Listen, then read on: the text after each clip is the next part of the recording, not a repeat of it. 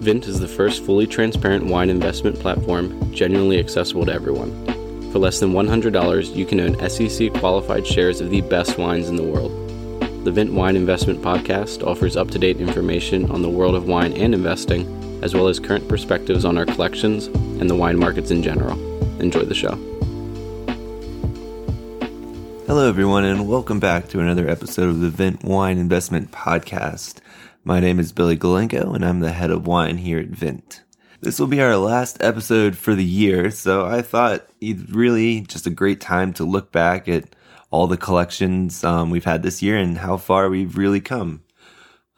Before diving into, kind of a recap of all the collections, starting back all the way to May, it feels like a lot longer, but I really wanted to thank everyone who's been with us from the beginning, who's invested in whether it be the first collection, any of the collections in between, multiple collections. We really appreciate everyone, and we are excited for what's coming in 2022. Diving in here, we're just going to go chronologically and talk about all of the collections and then a couple of bottles that might stand out to me here. Starting back in May, for those of you who were not with us, we had a California collection, Cult Wines. This was featuring basically multiple vintages of Screaming Eagle. We had the Maiden from Harlan Estate, and we also had some Opus One. That collection was really exciting. It sold out in under an hour, and will always hold a special place in our heart as our first collection that we launched on the platform. As we moved along, we had a Super Tuscan collection featuring wines like Sassicaia, Ornellaia, Solaya. So that was a really exciting collection to kind of really branch out and give everybody a taste of what the middle of Italy can produce outside of Chianti and Brunello di Montalcino. And then we progressed on to our San Emilion upgrade collection. That was an exciting one that predominantly consisted of Figeac with a little bit of Canon. Again, the reminder really is these wines, the Figeac in particular, the winery has been putting a lot of time and effort into improving all the work in the viticultural side of things in the winery. And it's been paying off. They've been getting extremely high scores. And all of this effort is really towards the goal of being promoted onto Premier Grand Cru Class A next year from their Class B current ranking in San Emilion. Recently, LiveX featured the 2015 Figeac as reaching its all-time high prices this year, months after we had launched it on the platform. So that was exciting. After that was Champagne collection. We had multiple different producers from great years like 2004, 2006, 2008. This was a really exciting collection for us, and Champagne had a banner year overall. So it was exciting for us, and it's continued to look like it was, the right time to kind of get in. So that was really exciting, and we're excited for our investors who were able to also join that collection. We'll certainly have more Champagne in the future. After that was our Laurent Poulenceau collection, which is really exciting because it was, his first solo kind of vintage, breaking off from his family domain. He came out with his own new line of wines. We have some of the few bottles available in the US right now, so that was really exciting to be able to offer something that was kind of an exclusive access to our investors, still very limited in quantity overall. Moving on from there, we were able to progress into our first whiskey collection. That was really exciting. 2 bottles of Macallan Fine and Rare collection. These bottles were so unique because they were number one, our first whiskey collection, but number 2, they're part of this the Fine and Rare series that is basically the largest vintage specific whiskey series in the world. And we're able to get a couple of these bottles that really stand out with a good bit of age on them. And that was a really exciting first foray into whiskey for us. Moving on there, we stayed on the classics. We kept with Bordeaux as our next piece. So basically, where do you go after Scotch? You go to nice aged Bordeaux. That was our 96 and 98 classics collection, featuring multiple first growths as well as Chateau Cheval Blanc. That was a really exciting collection for us. It was our first offering of wines with a little bit more age on them. and it was a really exciting collection, and those wines continue to show beautifully in all the tastings and ratings that we've heard since the collection is launched.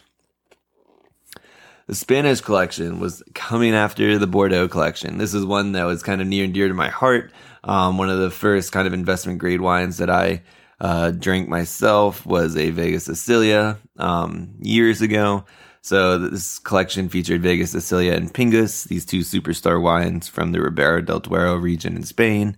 That was very exciting. And glad to see a lot of the investors on our platform were interested as well. The collection sold out faster than I had anticipated. I knew they were great wines. I didn't know how much people knew about Spanish wines. We did our best to educate everyone, but there was a lot of demand, and that was really exciting. And we'll certainly be circling back there in the near future. Not the very near future, but definitely in the future. Don't want to give away anything that we have up our sleeves here. But on the Vega Sicilia front, the other special part was that was our first producer expert interview, where we got to interview the head of North America's, or Vega Sicilia in North America. So that was really interesting. She walked us through a beautiful presentation and really gave us intense background into what makes Vega Sicilia wine so unique and special. Moving on from there, we went to a Bowmore cask. This is our second whiskey collection and our first cask collection.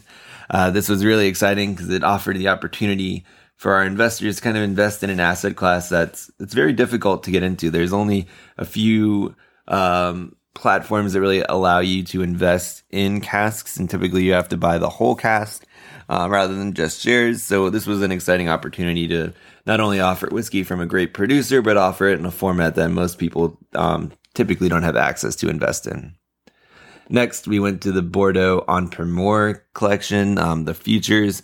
This was really exciting because 2020's wines were very unique. They were a great vintage. Some people were saying they were part of this triumvirate or three-peat of 18, 19, 20, being these three vintages in a row that were spectacular quality.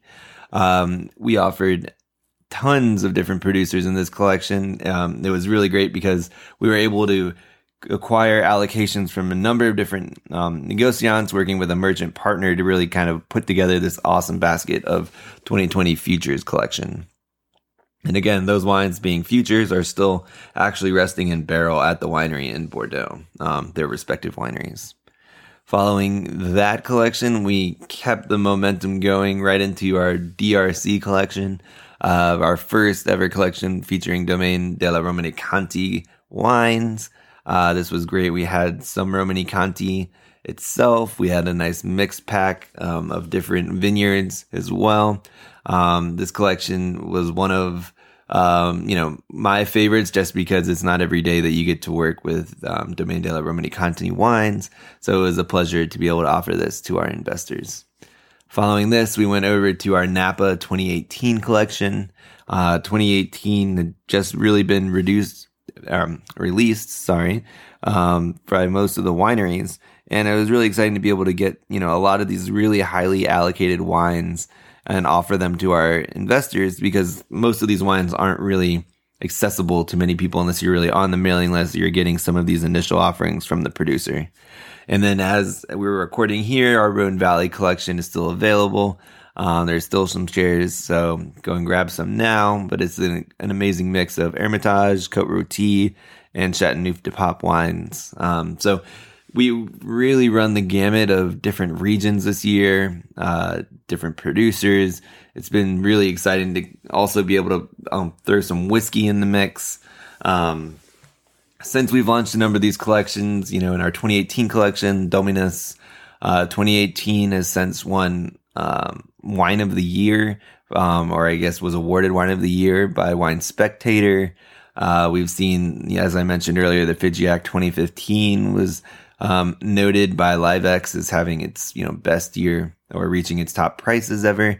Vega Sicilia has continued its momentum. LiveX recently came out with a report saying that trade of Vega Sicilia made up more than 21% of total Spanish trade, which is crazy that one producer can make up that much. Again, like I was mentioning earlier as well, Champagne has had an amazing year. So we were happy to see the momentum going over, and we from all reports from LiveX and other channels, fine wine had one of its best years of all time, and the asset class is continuing to grow, and new investors are getting into the mix, and we're happy to be spearheading, part of this effort to allow Americans to really engage in this asset class, to engage in it in a manner that allows you to diversify, that's really approachable and affordable price points. So we're really excited to have you guys on board. Thank you so much for listening to this podcast this year and for investing on the Vint platform. And we look forward to an amazing 2022 and sharing with you guys all that we have in store for the next year. So thank you and have a great holiday. Cheers.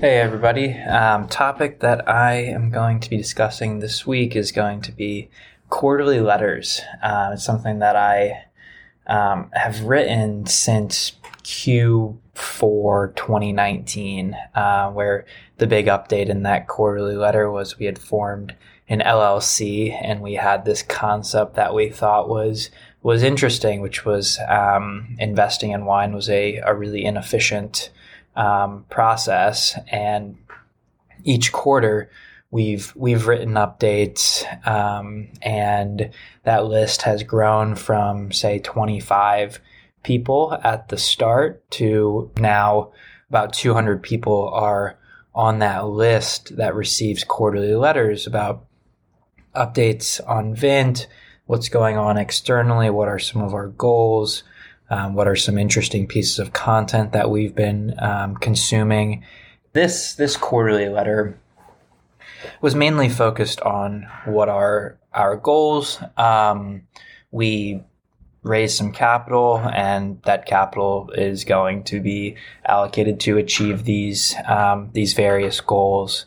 And for those of you who are interested, I'm happy to send you along a copy of the letter, but a few things that I wanted to highlight were on the content side. These 4 pieces of content that I highlighted that are interesting. So one of them is The Messy Middle by Scott Belsky. Scott Belsky is the founder of Behance. He's now, I believe, Chief Product Officer at Adobe. And this was recommended by Billy and also another person in my network. And we had a whole internal roundtable around the product side of this book. There's about 80 pages of product-specific guidance that we talked about internally. And I think he has really good one-liners that start off the chapters. And for anybody who is interested in startups and the process, I think this is a great book that highlights the ups and downs. But some of the one-liners that really resonated with me were do your job, just stay alive long enough to become an expert, hire people who have endured adversity, be frugal with everything except your bed, your chair, your space, and your team. When you have the right people, there are no rules for structure. Hit the streets, there is no better way.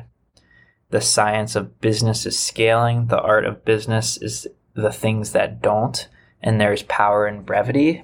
If I were to highlight one, I like all of those, but I'm a big fan of doing things that don't scale. Whether that is a one-on-one call with a customer or these small touches like thank you notes and things like that. Sure, it doesn't scale to 10,000 investors, but it works right now. And I want to emphasize that in our process and culture going forward, that there are always the little things that you can do, customer support, just being responsive for people who are interested in the platform, that really do, when you combine them, make a big difference. Second, one of my favorite podcasts is Invest Like the Best. Patrick O'Shaughnessy had one of the founders of General Catalyst on, and he had a really interesting take and framing of risk and reward. And he said some of the entrepreneurs that concern him are those who've done the Ivy education, and they've done the banking and consulting path, and this tried and true path, which is great. But for him, he said sometimes they're just looking for another gold star and aren't able to handle the ups and downs of startups. As there is certainly a lot of failures that happen in an early stage environment. Third is an article by First Round, Driving Growth by Picking the Right Lane. And I definitely have talked about this article a lot internally, but basically they lay out 3 ways that startups grow, particularly focused on consumer startups. 1 is content, 2 is virality, and 3 is performance marketing.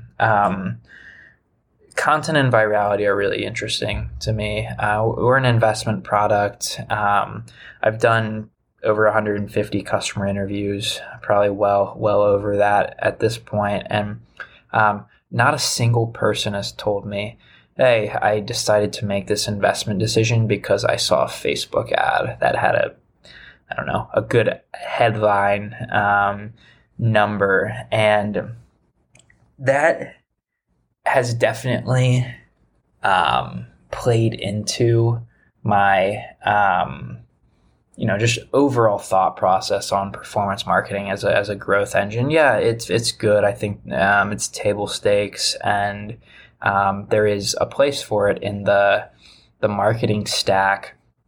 However, it's not how we're going to differentiate and build a moaty and efficiently scalable customer acquisition funnel. So great article. And then 4th was a plug for ourselves. As I've probably mentioned in the past, we've partnered with Alto IRA. They allow investors to invest in alternative assets via an IRA. Given our unique Series LLC structure, and we elect to treat those LLCs as corporations, it is a really, really interesting structure and partnership that we've set up. But we talk about the economics of fine wine and how historically the asset class has returned, and how we make it easy for people to invest in this asset class. So we as a team, I think we're always learning and trying to consume great content. So if you have anything that has stood out to you, we're open to giving it a read or a listen. And if you're interested in these quarterly letters, just reach out to me via email, and I'm happy to include you on the list. And have a happy holiday season. For questions, comments, or feedback on the Vint Wine Investment Podcast, please email us at support@vint.co. To check out our current offerings and to sign up for the Vint platform, find us at www.vint.co. That's www.vint.co. Vint and VV Markets are offering securities pursuant to Regulation A. Our offering circular, as amended, can be found on the SEC website. Past performance is no guarantee of future results. Investments such as those on the Vint platform are speculative and involve substantial risk to consider before investing. We may provide communication that may contain certain forward-looking statements that are subject to various risks and uncertainties. Information provided in any communications is not legal, business, or tax advice. All prospective investors should consult a legal, tax, or business advisor concerning the subject matter of any communications and any offering.